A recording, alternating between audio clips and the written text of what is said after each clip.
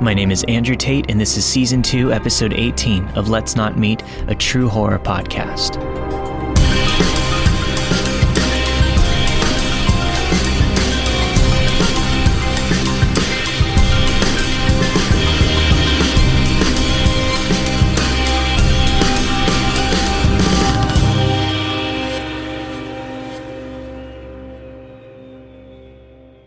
My guest this week is Jennifer Cormier of the Haunted Happenstances podcast. Check out her show at hauntedhappenstances.libsyn.com.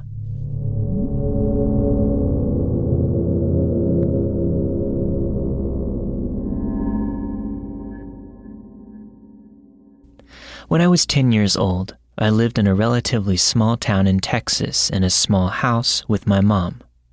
My mom has always had a very caring heart for those in need.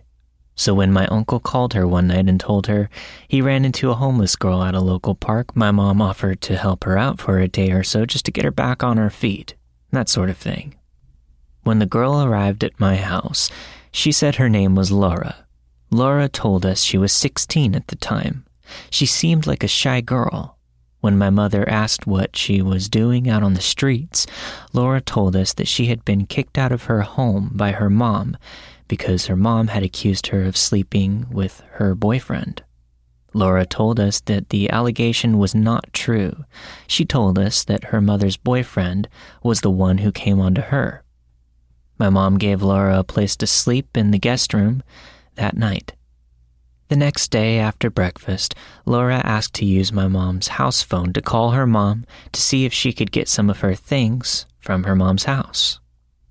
Laura's mom never answered the phone, and we felt bad for her. As a 10-year-old girl, I couldn't imagine what she must have been going through. Later that day, I remember watching TV in the living room and minding my own business, but I could feel someone staring at me, so I turned my head where I felt the gaze.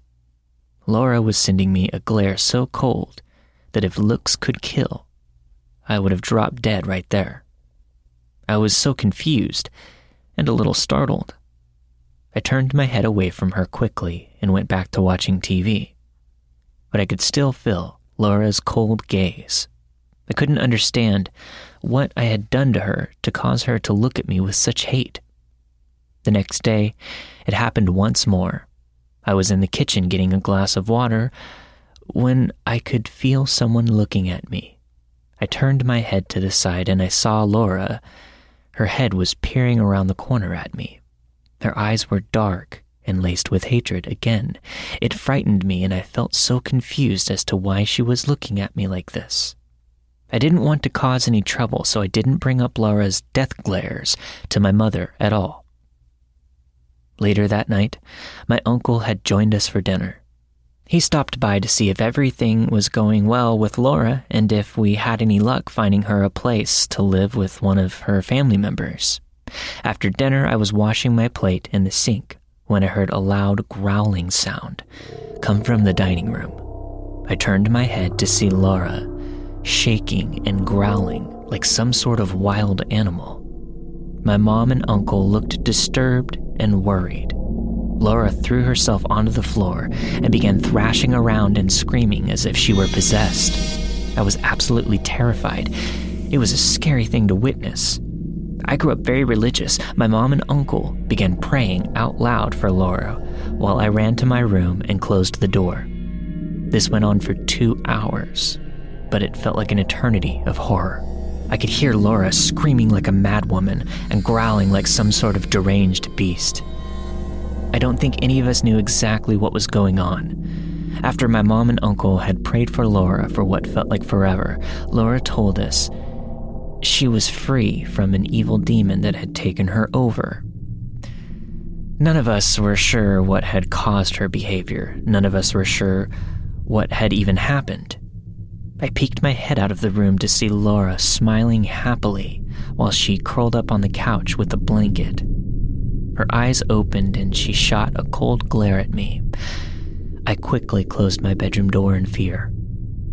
I placed a chair in front of my bedroom door and went to sleep. My mom woke me up the next morning. She told me that she was taking me out to eat at my favorite restaurant.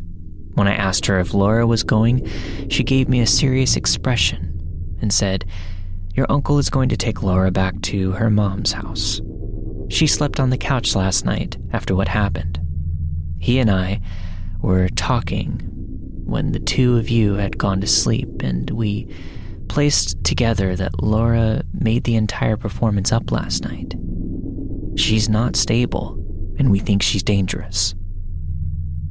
As I heard my mother say those words, relief washed over me. I got dressed and went to the car to go to the restaurant with my mom. When we got to the car, we saw Laura and my uncle getting in his truck with her. Laura looked angry. Her expression was of a child's when you don't give them what they want. She got into my uncle's car and they drove away. I'm 22 now, and I've never forgotten about this horrific incident that happened in my life years ago. After that day, I never saw Laura or heard anything else about her ever again.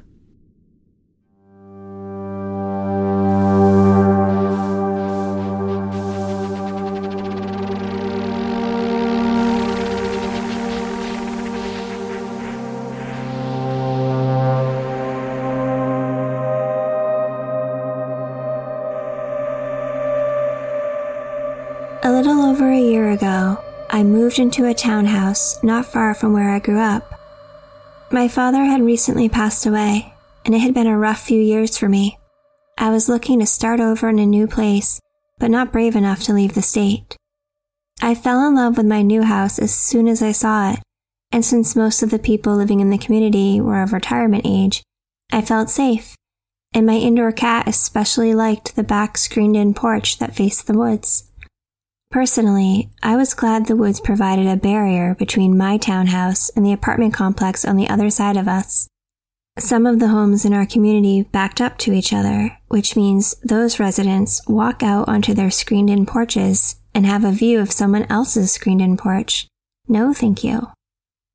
Anyway, I fell into a mild depression after my father died, and when I realized I was becoming a bit of a recluse, I'd wake up, go to work, come home, and repeat. My best friend and I began volunteering for a cat rescue group in the area to try to be more involved. Not long ago, maybe a month or so, she rescued 6 kittens from behind a store and brought them to my house. I'm very protective of my cat, so I didn't want to expose my fur baby to these kittens without having them tested. The group we volunteer with has adoption cages in the local pet store, but kitten season left numerous people vying for that space. The group's director said we could put the kittens up for adoption after they'd been vetted and socialized a little. He asked if I could foster them for a few weeks, maybe more. Naturally, I said yes. Since I had some older cats I was already fostering, my only choices were to house the kittens in the garage or on my back porch. Temperatures have been in the high 90s, so I couldn't in good conscience put the kittens in my hot garage. It also turns out that the kittens had ringworm, which is highly contagious, along with some other health problems. So, the back porch it was. My best friend volunteered to do most of the work taking care of them, which was only fair since she'd brought them to me in the first place. My best friend, let's call her Sally for privacy's sake, started coming over in the evenings to scoop the kittens' litter boxes, clean their cages, feed them, and just hold them so they'd get used to people.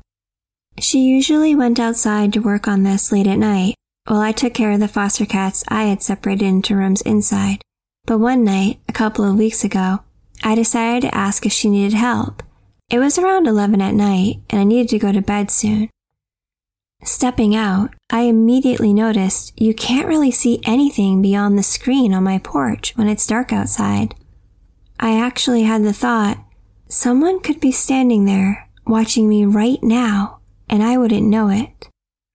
But I dismissed the thought and set about helping my friend with the cats. I hadn't been outside long when I began to hear noises in the distance, twigs snapping, leaves rustling, almost as if someone were walking through the trees and brush back there. I've seen a deer at night in our neighborhood, so I assumed it was some type of animal moving around in the darkness, maybe a raccoon or possibly a stray cat. Of course, it was still creepy as hell. Some of the noises grew louder and closer, almost as if on purpose to test our reactions, and Sally kept giving me those wide-eyed looks. A glance toward the woods revealed nothing but darkness. Something was out there, but what? You know that feeling you get when you're being watched? The hairs on the back of my neck had started standing on end as unease unfurled in my stomach. After we finished and went inside, I told Sally, "It's creepy out there. I felt like I was being watched." She proceeded to tell me about all the strange noises she'd been hearing every night when she was out there alone, and how she felt like she was being watched too. She hadn't wanted to say anything because she didn't want me to be spooked. We decided we had overactive imaginations, but we tried to make sure we tended to the kittens together from then on. A few other things happened to cause me some worry. For example, one day I had trouble opening my front door with the key. In fact, it was almost as if the key no longer fit, so I asked my friend to try her copy. She had the same problem. We oiled the lock and that worked, but I noticed some strange scratch marks in the brass coating of the lock as well. I couldn't say for sure that they hadn't been there before, so I tried to write it off as just one of those things. A few days later, Sally came down with a stomach virus, which meant I had to care for the kittens alone for a few nights. I really felt creeped out and hated turning my back to the woods when I was out there. One night there was rustling beyond my porch, and I smelled cigarette smoke. This was odd because I knew none of my neighbors smoked, and I wasn't aware of them having visitors over. I decided to be brave and asked loudly, "Is someone there?" I swear I heard a masculine chuckle, but nothing else. The next day, I asked my closest neighbors if they'd noticed anything or anyone strange the last night. They hadn't, and they confirmed they would have been in bed at the times I heard those things. I went to the nearest Home Depot, and I bought a Ring doorbell for the front and a security camera with a motion-activated light for the back area. I installed them both that afternoon. I hoped I was just being paranoid, but I also thought it was better to be safe than sorry. Single woman living alone and all that.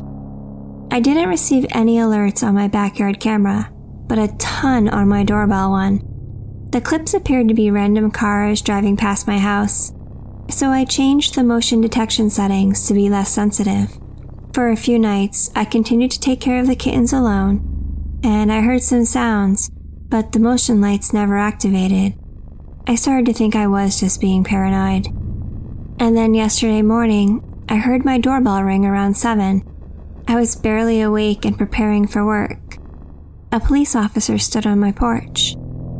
"Some of your neighbors' cars were broken into last night, but yours looks undisturbed. Did your doorbell video capture any activity throughout the night?" We checked, and it didn't, probably because I had changed those settings. The officer praised me for having the camera and said it probably deterred the thieves from trying for my car and my neighbors across the street. He wanted access so they could see previous footage, and I gave it to him. I hesitated but told them why I had bought the Ring cameras. Upon looking at my door lock, he frowned and agreed it looked like someone had been tampering with it. He couldn't say whether it was related to the car break-ins or not, but he speculated the criminal, or criminals, had been casing the neighborhood for weeks, and they'd probably done so at night, and might have realized I lived alone. He said there was no way of telling what might have happened had I not installed their surveillance cameras. He had a forensics officer come by later and dust for fingerprints, but basically they said there wasn't anything they could do beyond that. A patrol car is supposed to be driving by every so often, but I still have the kittens on my back porch. I think I'll go ahead and move them inside tonight, just in case. So, person I'm certain has been watching me at night, let's not meet.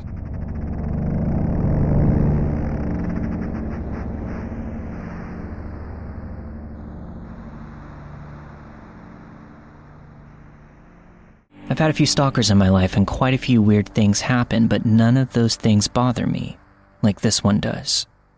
When I was around 7 or 8, in the 80s, when I answered the phone one day, the man on the other end somehow pulled me into this conversation, I don't remember what we talked about or why he was calling, but we talked about an hour.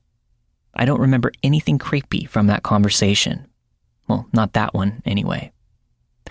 Over the next year, he called 6 or 7 times, and each time we talked a bit more. He usually let me talk, all that I wanted. And I told him a lot of things. I don't really know why. Maybe because he was the only person who ever listened to me, and didn't blame me for everything. He was always sympathetic and on my side. My home life was not great. He also had this raspy voice that was slow and soft-sounding. For about 5 years, he would call for a few weeks at a time, every 3 or 4 months. Eventually, he told me that he traveled a lot, and he was only in my area certain times of the year. He also said he worked with kids, but he never told me what he did. Over those 5 years, his questions got more personal, leading to more sexually charged questions. But he had earned some kind of sick trust from me, and though I was reluctant, he eventually got me talking about sex. By the time I was 13, I knew our conversations were wrong, and I started avoiding the phone. I never answered if I could help it.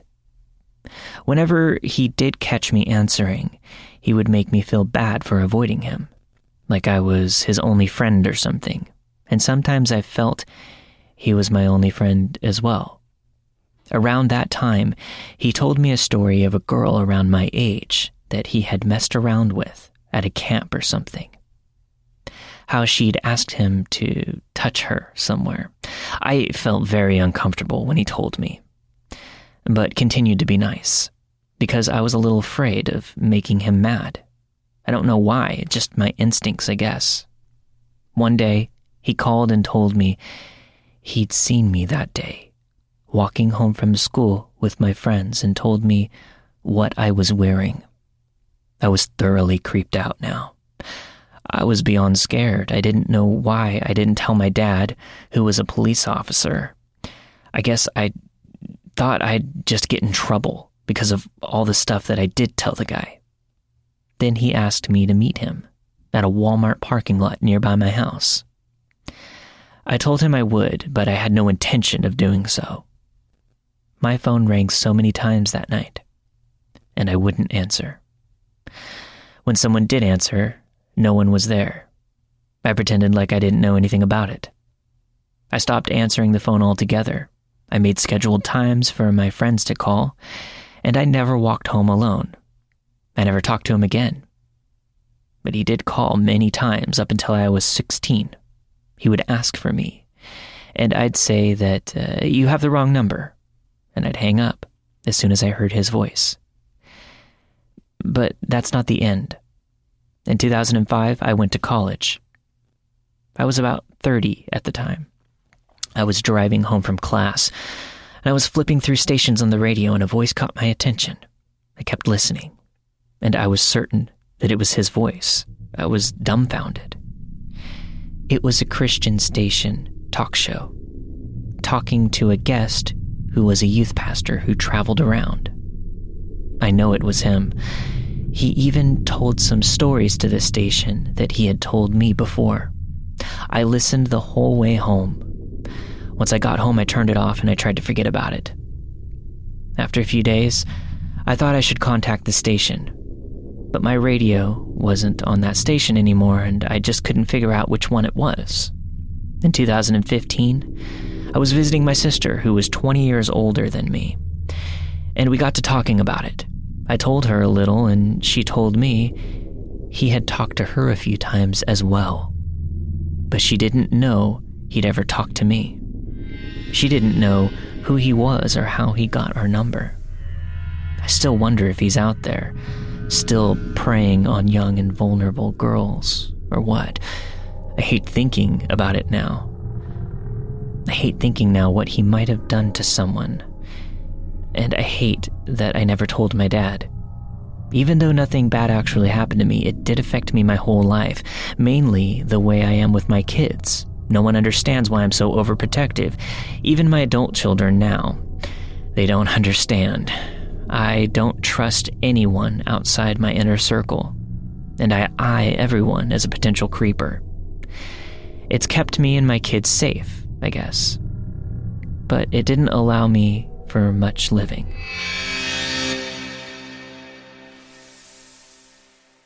I live in Alabama, in a town where we have a Piggly Wiggly and one caution light. It's extremely small, and we all know each other. I was invited to attend a church that was in the next town over, a small congregation for a large church building. Immediately, I became involved with the youth group, going to every event that they had. I grew up in a religious household, but we never attended church. Mostly because my father had always had negative experiences when joining local churches, all fire and brimstone, being as we were in the midst of the Bible Belt. Regardless, I had to test the waters myself. I should have heeded my father's warnings. This church was small and, like everything where we live, in the middle of nowhere. The youth pastor left shortly before this incident occurred. I believe he realized how crazy the head pastor and his staff really were, and left the youth and its already brainwashed and damaged children. The other male members of the staff began running all of the youth functions. The week after the youth pastor left, we came to the Wednesday night service per usual. At the time, I had just started dating my now husband, and we came to the service together. He played guitar for the youth band and was also heavily involved in the church. When we arrived, the room was extremely dark, with a few candles lit towards the stage, which we all found strange, but no one questioned. We all hung out around the stage, waiting for service to start. My husband was readying for the worship service they had previously practiced for at the beginning of the week. They performed the worship service as usual. Directly after, the elders of the church came out and sat us all down. We all thought that was strange as well. They proceeded to preach a sermon about speaking in tongues and the other fruits of the Spirit. They explained to us all that we all had the ability to speak in tongues. We just had to unlock this gift from God, like it was a damn video game. One at a time, they pulled us out of the group to another area of the church. I didn't quite understand why they were doing this, and I started to become nervous as I watched all of my friends walk off, one by one with them. It was my turn next, and I could see my husband was nervous for me. They also had not called him away yet. My heart was racing, not knowing where the others had gone and where they were taking me. I followed them to an area where I was literally surrounded by adults who claimed to have been speaking in tongues. It sounded like nonsense. As they all lay their hands on me, I get a horrible gut feeling that something is very wrong.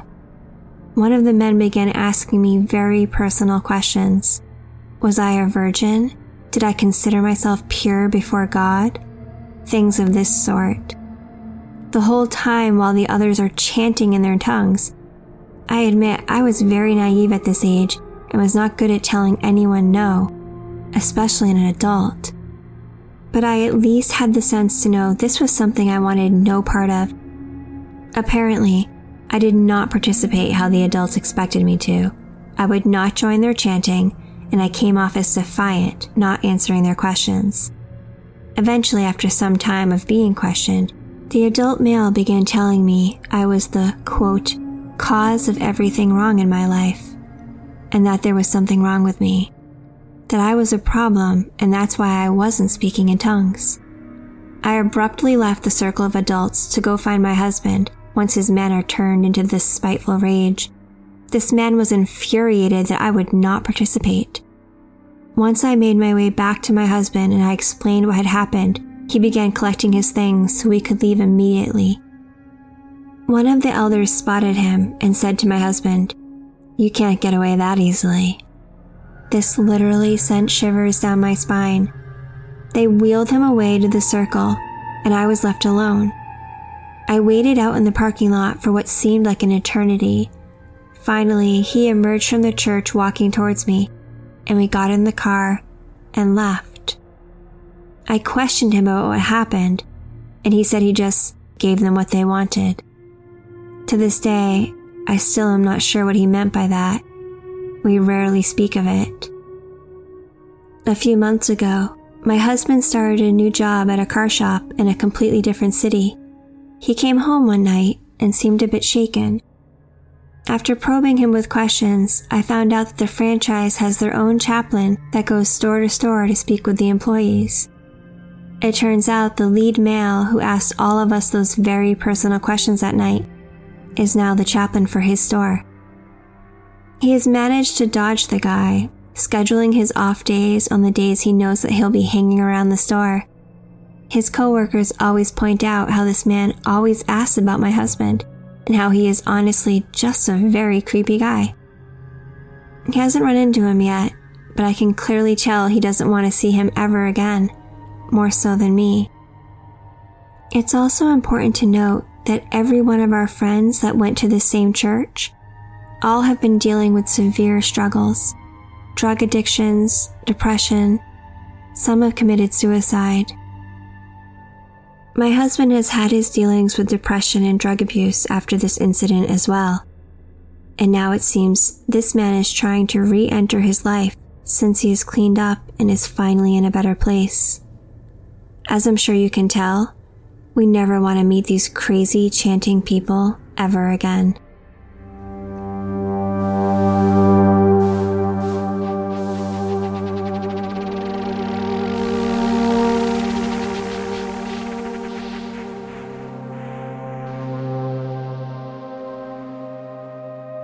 Thank you for listening to this week's episode of Let's Not Meet, a true horror podcast. This outro has been recently re-recorded as some changes were made at the request of an author for safety or privacy reasons. The credits for this week's show are all still available in the show notes. All of the stories you've heard this week were narrated and produced with the permission of their respective authors. Let's Not Meet, a true horror podcast is not associated with Reddit or any other message boards online.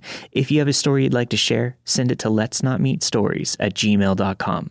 Thanks for listening. See you next time.